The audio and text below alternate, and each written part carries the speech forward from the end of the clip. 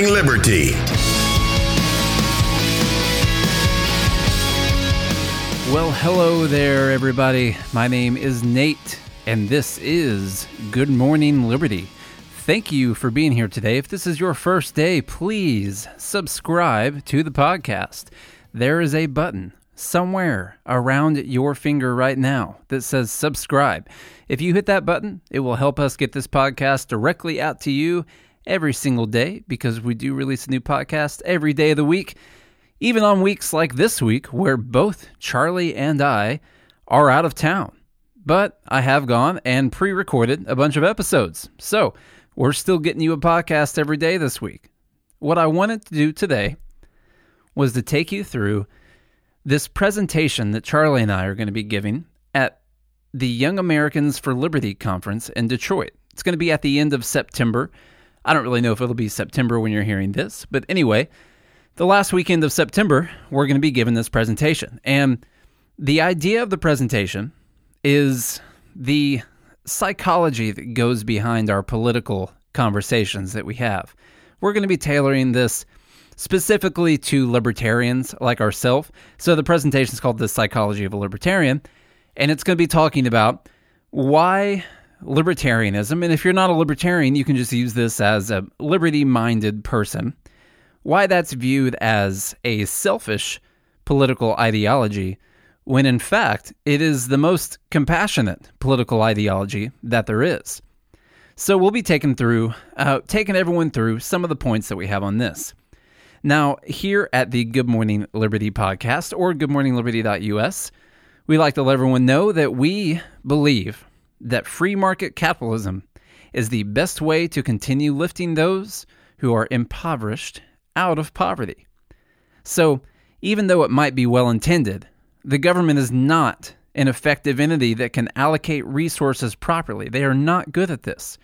They are not good at taking money from you and then putting that money to its highest and best use. The best thing for this is the free market, as we've seen time and time again, all throughout history, like we're going to talk about later today. So our goal is to disprove this idea of planned economics, socialism, communism, even what we have right now. And what we want to do is support individual liberty, and we want to promote the return to a true free market system, because we like to say that we're in the free market right now, but in all actuality, we're really not operating in a free market. There are some markets that are very free. A lot of things, a lot of internet-based businesses are pretty free. You know, Uber and Lyft, rideshare companies like that, you can kind of see those as pretty free market companies, but then even those are dealing with tons of regulations. So there's really nothing that we deal with on a daily basis that is not in some way affected by some form of government regulation. And that, by its very nature, is not a free market at all. As long as you are forced to stay within the bounds of whoever the politician is that's in control at that point in time, or whoever's running whatever bureaucracy, whether it's in the EPA or the FDA or whatever it is, any of those acronyms, anyone who is in those that can control your business, well, you're not really in a free market anymore. So I just wanted to go over what our goal is and what I think a lot of you listening, what your goal is or what it should be. So we have to talk about, when we're imagining these conversations that we have with people, you know, a lot of people go online and we have these little spats back and forth on Facebook or on Twitter or Instagram, whatever it is, however you're talking. You go on there and you have this little argument back and forth with someone. It probably never gets anywhere. You know, a lot of times in a debate, really all that happens is people just get more entrenched in their original beliefs. You very rarely get someone to move over to your side. So a lot of times what we've seen now is really no one's trying to get people over to their side anymore. It's just turning to, you know, you see online now, it's the ideology, the idea behind all of these debates are this is going to be a war. That's kind of what we're seeing right now. If you don't believe what I believe, well, then this is going to be a war. And we want to get away from that. We want to try to stop that from happening. So we like to think about, the main idea behind every single conversation that we have online. What is the purpose of talking to someone about this, if not to try to bring them over to your way of thinking? So we've been taking some time to try to dissect the psychology behind these arguments. But anytime that you're going to stick your neck out there to put a bunch of time towards something like what we're doing here, where we put a ton of time into this program every single day. It's a full-time job running this website and this podcast. So anytime you're going to put this much work into something, or you're going to spend a lot of time and you really care about something, you've got to have some kind of a basis, a why behind. Why are you doing this? Why do you care about this? Why are we even talking about this right now? So a good quote for that is from Friedrich Nietzsche, who said, "He who has a why can bear almost any how." And that's a very, very powerful quote, because it means if your why is strong enough, then yeah, it might be hard. This might be tough. You might be banging your head up against a brick wall every time you're talking to someone. But if that why is strong enough, then you can make it through it. You need to find a way to figure this out, to get to your goal. And the goal should be that we're all able to live on the same dirt together without going to a war with each other, which is what it sadly looks like we're heading to right now. So when you think about the why, why do we take all this time every single day talking about politics? It's not really, is it really affecting your daily life every single day? Is it the most important thing? Well, in some ways, no, not really. But in other ways, it really is, because we're all consumers. Most of us are not making our own clothing. We're not growing our own food. We're not making our own electricity. We're not gathering our own water and bringing it to our house. We didn't make our own car. We didn't build those roads. So really, this is important, and it does affect your everyday life. So let's talk about the why for a minute, because what is the state of our country right now? The financial state. It's not that great. And this is really important to realize, because right now our budget deficit, now the deficit and the debt are two very different things. They get confused all the time. So our deficit, the amount of money that we are going to spend versus the amount of money that we're going to take in, we are at a deficit of $1.1 trillion this year. $1.1 trillion. Now, the current national debt, meaning all those deficits over time that have added up to the amount of debt that we have right now, is $22.3 trillion. And it's going up and up really fast. Go look at I think it's the national debt clock, or the U.S. debt clock. Go look that up. They've got it real time for you. It's pretty disgusting to sit there and watch it, to tell you the truth. So then we have these things called unfunded liabilities. This is different from the debt. This is money that we've promised to people. This is money that we've said, we're going to pay you, whether it's pensions or healthcare or Social Security, anything like that we've said currently, hey, we're going to pay for this for you for the rest of your life. Now, currently, that amount is underfunded by $220 trillion. $220 trillion, and going up rapidly. Social Security itself is underfunded by $13 trillion. I believe it's 2036. We're going to be hitting the point where there's no money left for Social Security anymore. I'm not going to get Social Security. I'm 32. By the time I reach whatever the age is, 62, 65, I'm not going to get Social Security. I know that. So we'll have to find something other than that. And then our current interest on the debt. And this is just because we keep taking out more and more debt. We keep borrowing that money. we have to pay an interest rate on the money that we're borrowing. So currently, the interest on the debt itself is $500 billion. Now, they're actually projecting that by the year 2025, the amount of interest on the debt will be more than we spend on the military every year. So it's really hard to turn this around. But I think it's important that we remember this as part of our why. Because when we get online and we get in these nasty conversations, or we're talking with someone that we just think is never going to hear our side of it, you got to remember this why. And it's not because you hate the person that you're talking to. And it's not because you hate the politicians that are running for office.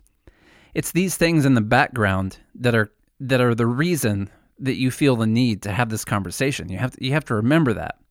So all those trillions of dollars I just mentioned, we have to think about how big is a trillion. A trillion is a really big number. And I think a lot of people, we've heard these numbers thrown around for so long, for our whole lives, and we don't really think about how big that number is. So, in relation, we'll go through 1,000, a million, a billion, and a trillion here. And we're just going to do it, instead of dollars, we're going to do it in inches. So, 1,000 inches can get you about 83 feet away from where you are right now. About 83 feet. That might not even get you out to your mailbox. It probably won't. If you're in an apartment, it probably won't get you away from your apartment building. Just 1,000 inches.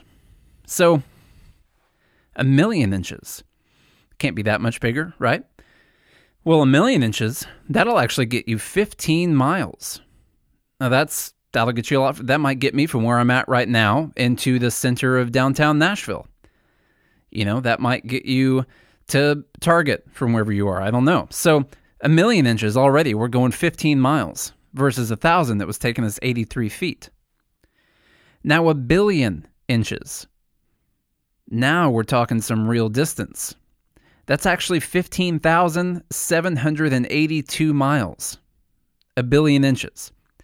In reference, that's about 60% of the way around our planet. 1,000,000,000 inches. Think about how big an inch is. Now a trillion. Now this is crazy. Remember, 1,000,000,000 was going to take you about 60% around our planet. Now a trillion is actually going to take you 15,782,000 miles. 1,000,000,000 inches. That's like going to the moon and back 33 times. That's 1 trillion inches. So that's how big these numbers are. And remember that our unfunded liabilities are right around $220 trillion. It's a lot. So this money has got to be made up in some kind of way. The budget cannot continue these massive deficits. We cannot continue piling on this debt. We'll talk about why in a few minutes. But what are we going to do to fix this? Because something will have to be done to fix it at some point in time. So they really only have a couple options. They're going to have to raise taxes a lot, or they're going to have to print a lot of money. So they'll have to raise taxes, or they'll have to print a lot of money. Now, neither one of those are good. I mean, just with taxes. What do we know about taxation in its own? You can say it with me, actually. Taxation is very detrimental to the growth of an economy due to the fact that the allocation of scarce resources is rarely managed efficiently. This leads to a reduction in production, reduction in jobs, freedom, and the eventual mass starvation of millions of people. I know that's what you were thinking too. Also, taxation is theft. That is the other answer for that. So the other option that we have, other than raising taxes, which is something that will have to happen, is they're going to have to print money. Now, they don't actually print money. That's just kind of something that we say. Really, they just type it into a computer. It's not really printing physical money anymore. But how has that gone throughout history? we've got some pretty good examples of how it goes when this happens throughout history. In the Russian Revolution in the early 1900s, they had a big debt that they were trying to take care of.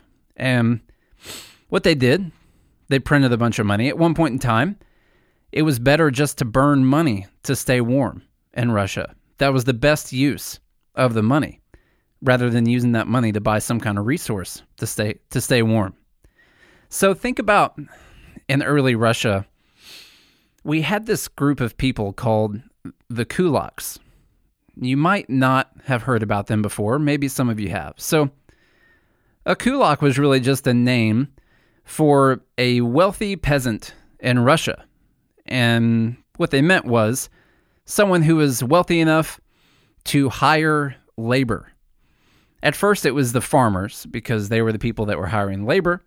And you got to think, back in the early 1900s, farming, a lot bigger thing for a lot more people at that point in time. So really, if you were a farmer that had a couple more cows or 5 or 6 acres more than your neighbor, then you were a kulak.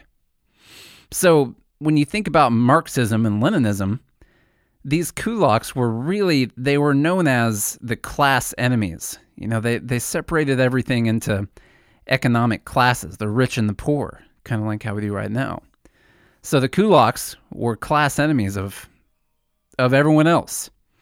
So even Vladimir Lenin described those people as bloodsuckers, vampires, plunderers of the people, and profiteers who fatten on famine. That was a quote from Lenin. So this was the kind of rhetoric that was going around at that time. You can stop me if you've ever heard this, but this rhetoric that was going around was that these people who hired out their labor, who have more than other people, were class enemies of the poor, and that they were just bloodsuckers and vampires and people who plundered on fattened on famine. So I don't know. It kind of seems like something that we hear about today sometimes. So we had this class warfare going on in Russia. So there was actually a directive in 1918, came from Lenin, that said to hang no fewer than 100 kulaks, rich men. And then he went through his bloodsuckers again, to hang those people and do it in such a way that for hundreds of kilometers around the people will see, tremble, know, shout, they are strangling and will strangle to death the bloodsucker kulaks. So that was kind of the order in 1918. So then in 1929, the Soviet government issued a decree that defined any of these people as a kulak. Because remember, they started off with one group of people at first. It was really the farmers, and that's who they pinpointed as it was their fault that we were in these terrible times. So that wasn't really working, so they had to widen that out. So now in 1929, they defined any of these people as kulaks. It was anyone who used hired labor. If you made money in some kind of a way that did not come from your own personal labor, if you owned a mill, a creamery, processing equipment, any kind of complex machine with a motor. So if you were doing any kind of systematic renting out of agriculture equipment or facilities, if you were involved in trade, money lending, commercial brokerages, any kind of source of non-labor income, then you were then called a kulak. So a year later, after they had kind of widened out those parameters, they finally said that it was time to dissolve the kulaks as a class. So those categories were distinguished. The first were sent to the gulags, the second were relocated to distant provinces, and the third to other areas within their own province. So at this point in time, they socialize all the farms. Any crop that comes in is confiscated by the Soviet government, and then they redistribute that out to the people. So, and they had to get rid of these people that had their own farms that were able to grow the food and then sell it to people. So they had to take over those people. That was the industry that they had to take over. Those were the people that were doing the best in society, those farmers. And at one point in time, so in this time, kind of early 1930s, they would go around and they would conduct random searches of people's farms or people's houses. And if they saw, this is how bad it was. if you didn't look like you were starving, then they would suspect you of hiding food somewhere, and they would start to search your property for food. That's how they knew that you were maybe holding some back, because everyone else looked like they were starving. So they had to go to all these people and they had to make sure everyone was given in their food, because they had to redistribute it evenly between all the people. So by this time, the people, they were starving. Some of these quotes that say they had swollen faces and legs and stomachs. They couldn't contain their own urine. And by now they were eating anything. They caught mice, rats, sparrows, ants, earthworms.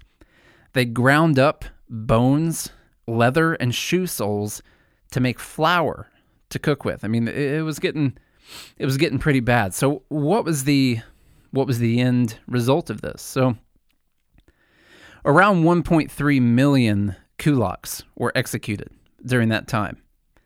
And then here's the really crazy part.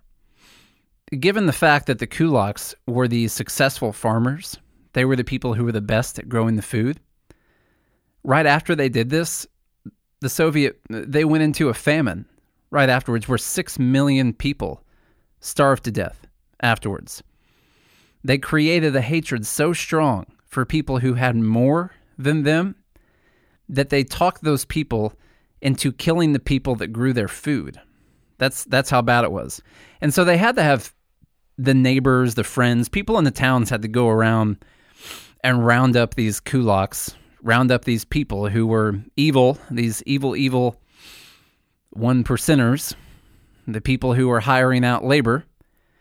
And here's one of the quotes from one of the people in town, because they knew the people that they were rounding up and killing. He said, "It was excruciating to see and hear all of this, and even worse, to take part in it." And this is what he said. He said, I persuaded myself, explained to myself, I mustn't give in to debilitating pity. We were realizing historical necessity. We were performing our revolutionary duty. We were obtaining grain for the socialist fatherland. This is how bad this was. So that's the kulaks in Russia. Pretty simple. Hatred for those who have more than you eventually led to the government taking over those industries and redistributing all of the wealth from those industries, and that's what happened afterwards. That was a result of printing too much money, of killing the currency, of killing the industry, of overtaxing the people, and then they had the result to that. So then we also had the Weimar Republic. The Weimar Republic was Germany before World War II. That's what it was called between World War I and World War II. It was called the Weimar Republic. So at that point in time, they were hit hard by World War I, and they started printing their own money because they were not able to repay their debts from World War I. So since they started printing their own money, the rate of inflation was actually 466 billion %. 466 billion % inflation from 1920 to 1923. Prices on items at first were doubling every single day. That's how fast it was. So at the end of that, for $25, it would have taken 100 trillion marks for $25. There was actually a story of someone going into a coffee shop.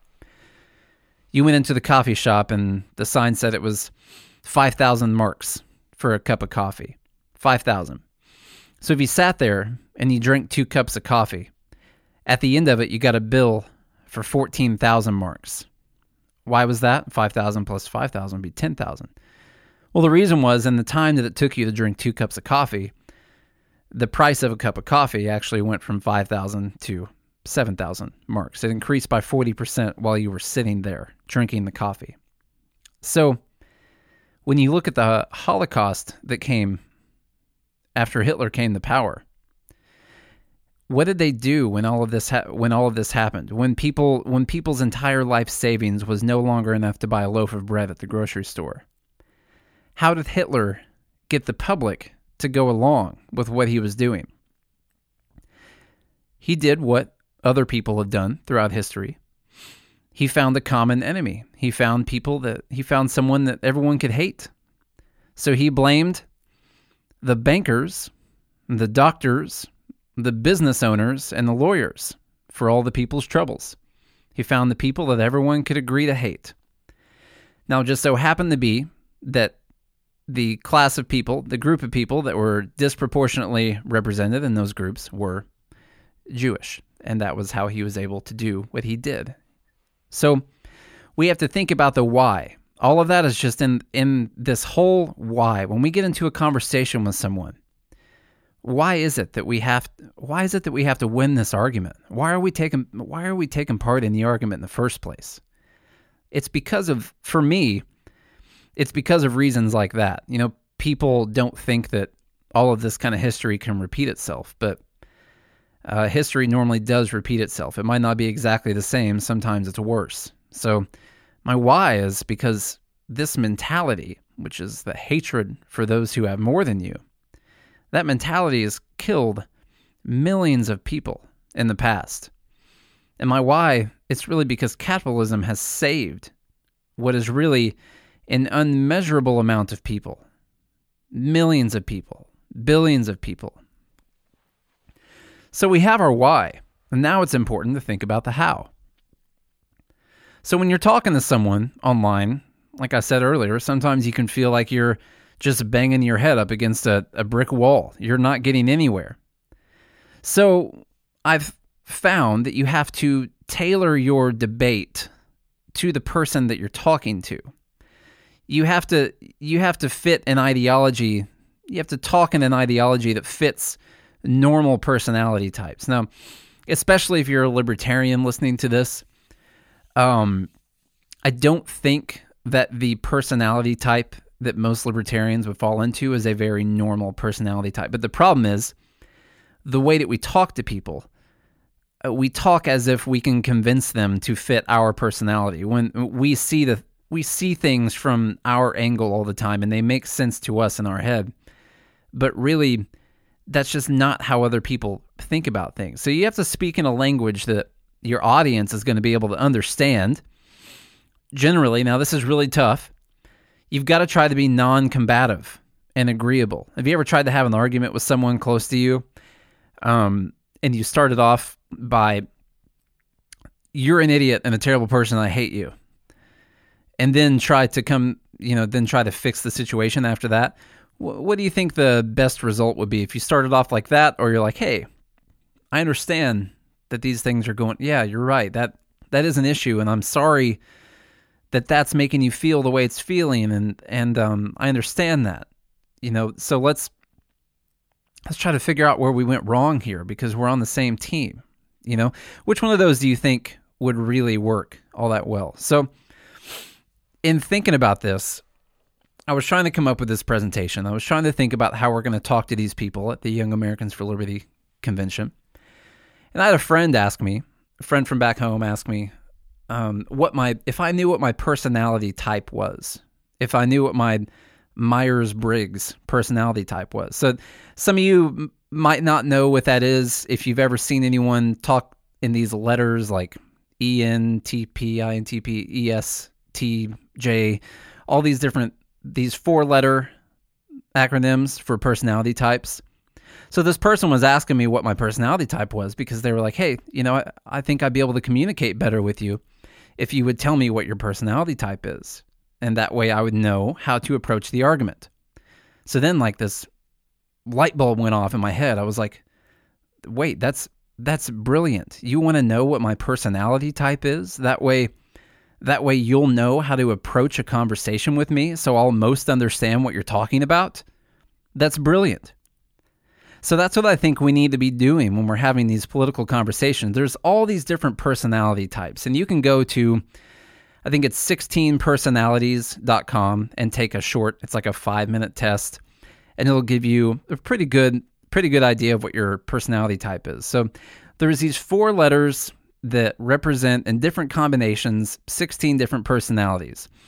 And in each of those, Charlie, the other person, the co-host of the Good Morning Liberty podcast, who's not here today, Charlie comes through as an ENTP. Those are his letters, and that's nicknamed the Debater. And as someone throughout history, they like to give you an idea of someone throughout history and who that would align with. So for Charlie, they give Benjamin Franklin as for who he aligns with. And then I come through as a INTP, or the thinker, is what it says. And so someone throughout history that aligns with is Albert Einstein.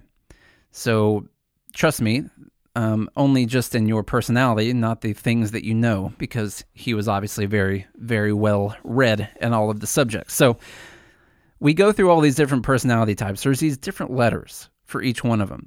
I recommend you going and seeing what type you are. It could actually help you in your relationships that you have with friends, your family, your loved ones. And yes, I do think it would help when you're talking to people online. So there's these different letters, and there's a couple common ones that come through all the time. In the second letter, you can either have an S or an N. So that stands for sensory or intuitive. Or then on the third letter, you can have a T or an F, and that stands for thinking versus feeling. So on mine and Charlie's personality types, we don't have an S or an F, meaning the sensory or feeling. We have an N and a T, which is intuition and thinking. So that personality type represents like 3% of the people in the U.S. And then of people who actually have the S and the F, that's the feeling or the sensing, of those people, those make up 90% of the U.S. So I was looking at these personality types, and I was trying to think, man, why is it that we just can't get through to people? Why are politics going the way that they are right now? Why are these conversations just seem to not really make much sense, and we're not really talking about real solutions? We're talking about how things make us feel, or we're talking about, okay, there's gun violence, therefore you ban guns and they're gone. And that's just kind of how these personality types actually run. You can see the sensory versus intuition. Sensory, they like matter of fact, things right in front of you, cause and effect that is easy to see, black and white things right there in front of you. Where the intuitive people like these big, broad theories and these ideas of what might or might not happen, or all these kinds of different possibilities in the big picture. So most of the people line up with the first one, the very cause and effect, black and white. Here's yes or no. There we go. And then we have the thinking versus the feeling. So you have people who make their decisions, whether using logical analysis, objectively weighing pros and cons, or you have people who are sensitive to people's feelings, who are very subjective, who make their decisions based on what feels right. So you can go thinking would be firm, fair, and rational. Feeling would be caring and passionate and emotional. Thinking would be people that value truth and logic. Or feeling would be they'd be valuing tact and diplomacy. Or thinking would be driven by dispassionate objectivity. Or feeling would be driven by passionate subjectivity. So those are really important to realize, and when you look into these personality types, you can really figure out how to talk to other people. Excuse me. So our mission is to find a way. We have to find a way to communicate in a way that speaks to other people, plain and simple. Not just our personality, not just mine, which is the thinking and the intuitive, which is like 2.8% of the country. The other 90% of the country uses this sensory and feeling. I have to look up ways to discuss arguments in a way that they will understand what I'm talking about, that it will play to their line of thinking. I can't convince them to have my personality type. You can't do that. So we have to construct our arguments in a way that those people will understand. Think about this philosophical situation here. So just a random situation. Let's see how you would feel about this. There's a single mother of 4 children, and she's about to be evicted from a home in your neighborhood. Now, you're already barely getting by. You're barely making your bills. You don't have any money left over at the end of the day or at the end of the month. So you can't really help. But down the street, there's this really rich guy, and he's just got several baskets of unused money just sitting around on his lawn and his front porch. They're just sitting there. No one's using them. He's not using them. They're just sitting there. Who cares? So someone comes up to you and says, hey, that single mother of 4 is about to be evicted from her house, and that guy's got a bunch of money just sitting there. And it's obviously no one's putting it to good use. How about I go over there and I'll take a few dollars out of that guy's basket, and then we'll make sure that mom and her 4 kids have somewhere to sleep tonight. How about that? So you have to ask yourself, would you condone that action? Would you say that is okay?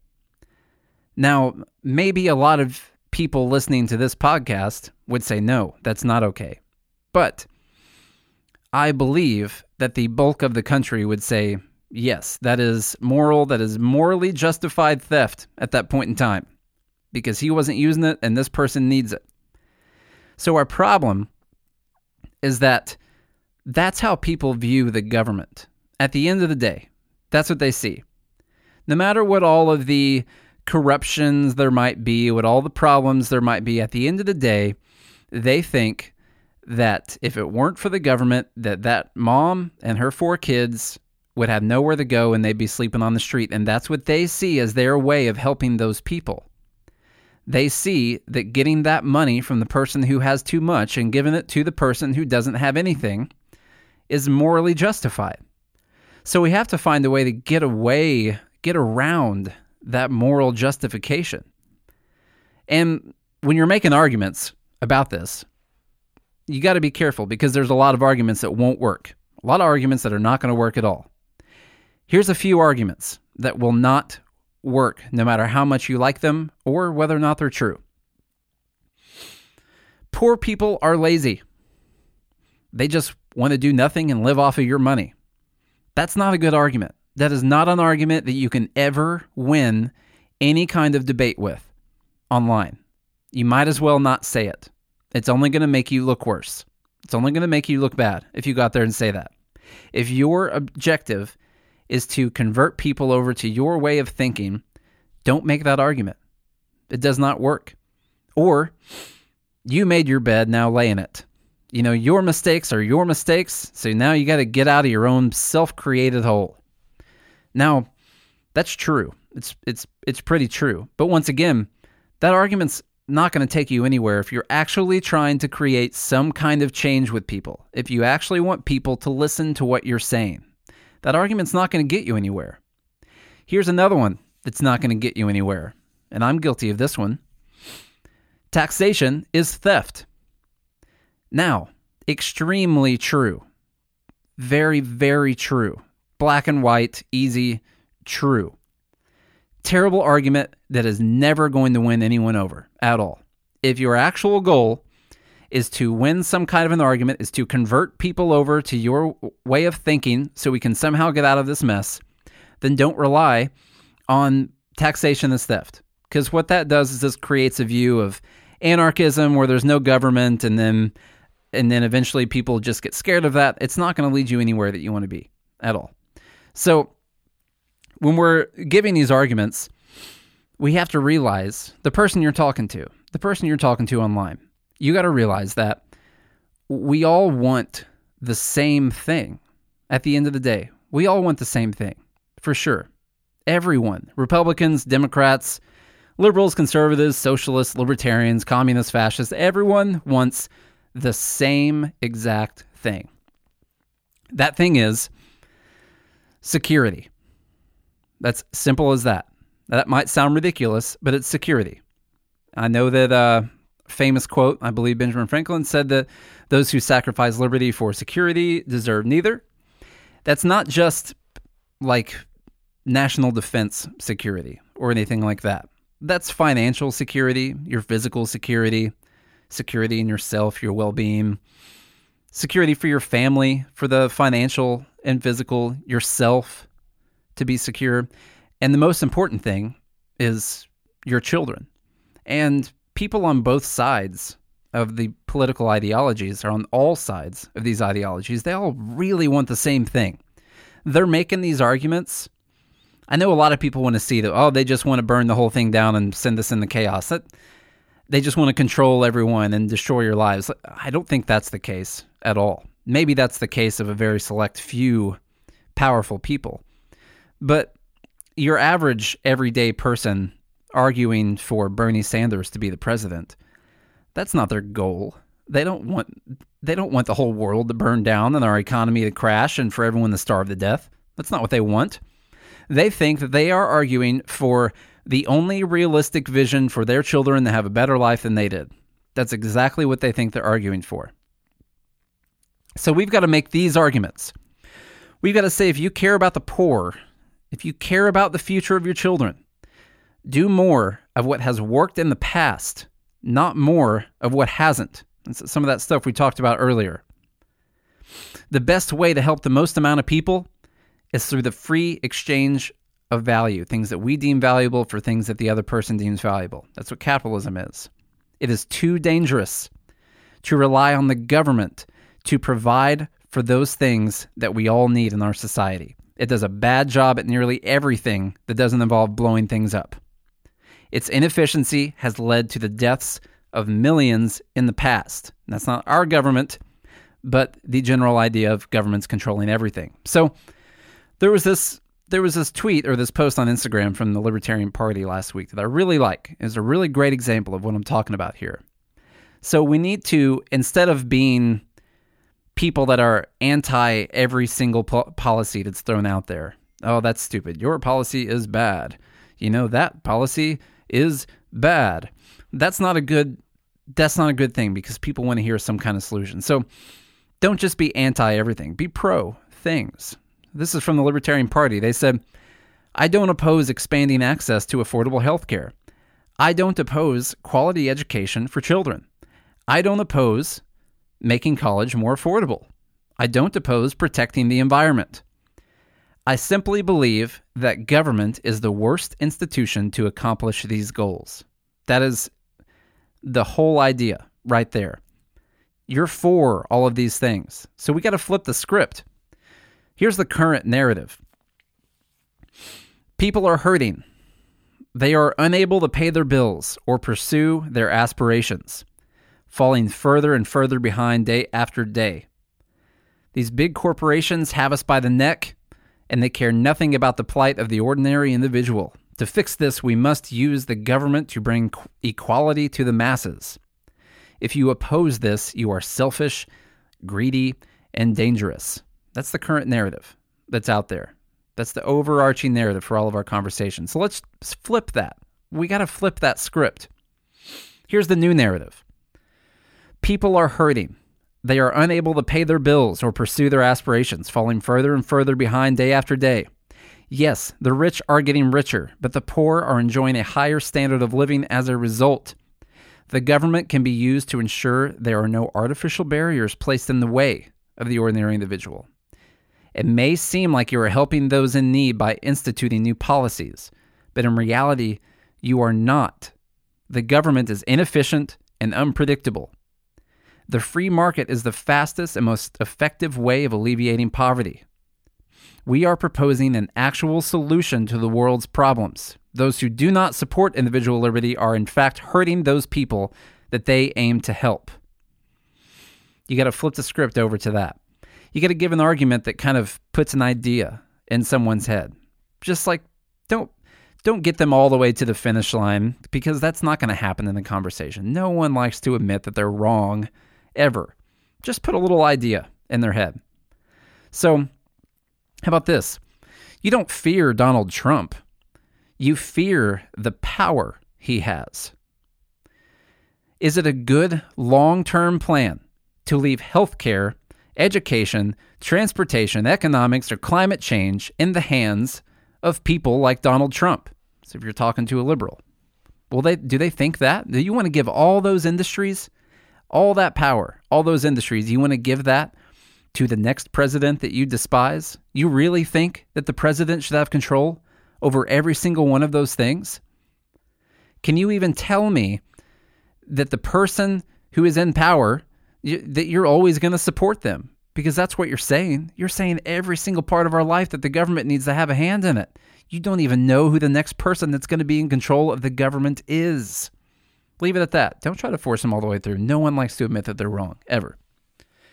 So we have got to be the people who are proposing solutions. Because here's the problem.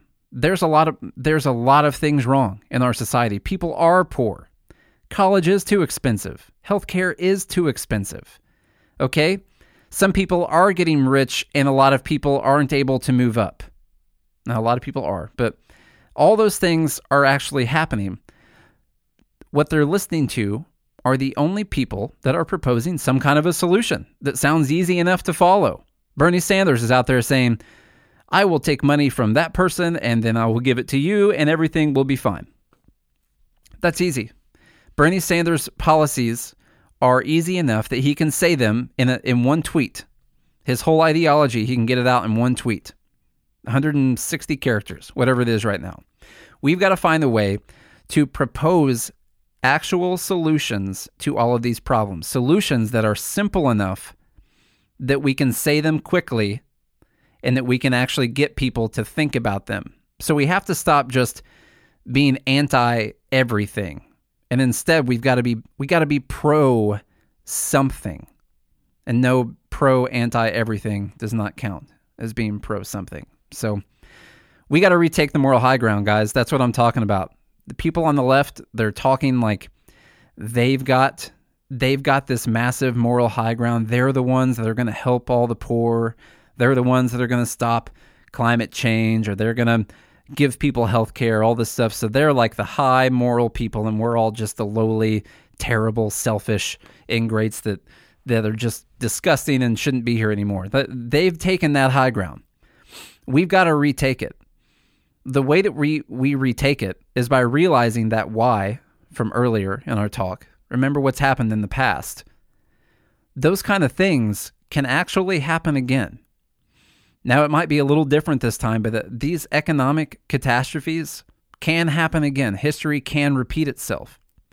So the people like us who are actually proposing real solutions that have an actual chance of fixing some of these problems, we are on the moral high ground, not the people on the left that are proposing that we take money from some people and give it to others. They are not on the moral high ground at all. And it's high time we stop letting them act like they are. We have to retake the moral high ground. We've got to go out to people and say, if you care about kids wanting more affordable college, if you care about people wanting more affordable housing, if you care about people that want higher paying jobs or affordable health care, then you need to listen to what I have to say, because this is the only way to fix that. And those other people that are out there saying that they're just going to give you a check every single month, those people are not the people on the right. They're not going to help you. They're going to make it worse. They're going to continue to make all of these problems worse, because we've been going down this path for 100 years now. That's why we're here in the first place. So we have to retake that moral high ground, and it starts with learning how to talk to people with whom we have disagreements. You have to talk to people online in a way that can actually further some type of a conversation. Talk to people in a way that does not just end with the two of you beating the crap out of each other in the parking lot, because that's how most of the conversations take place now. Talk to people online like this is really, really freaking important, because it is. Talk to them like you actually want them to consider your line of thinking, and the two of you need to be able to share the same piece of dirt for the rest of your lives without killing each other, because that's what we've got to do right now. So anyway, that's pretty much the bulk of our presentation that we're going to be giving at the Young Americans for Liberty Conference at the end of September in Detroit. Guys, if you want to follow us on Instagram, go to @GoodMorningLiberty, on Twitter @GoodAMLiberty. Go look us up on Facebook, Good Morning Liberty. Go to our website, goodmorningliberty.us, for tons of great articles on economics and politics. And if you want to get your very own t-shirt that says taxation is theft, or BernieLies.com, or shall not be infringed, or a nice little coffee mug that says BernieLies.com, then go over to our Etsy shop. It's actually goodmorningliberty.us/shop, and look at some of that. That's one of the best things you guys can do for us. Share the show. If you guys do all of those things, then we'll be right back here tomorrow. Until then, have a good day and a good morning, Liberty.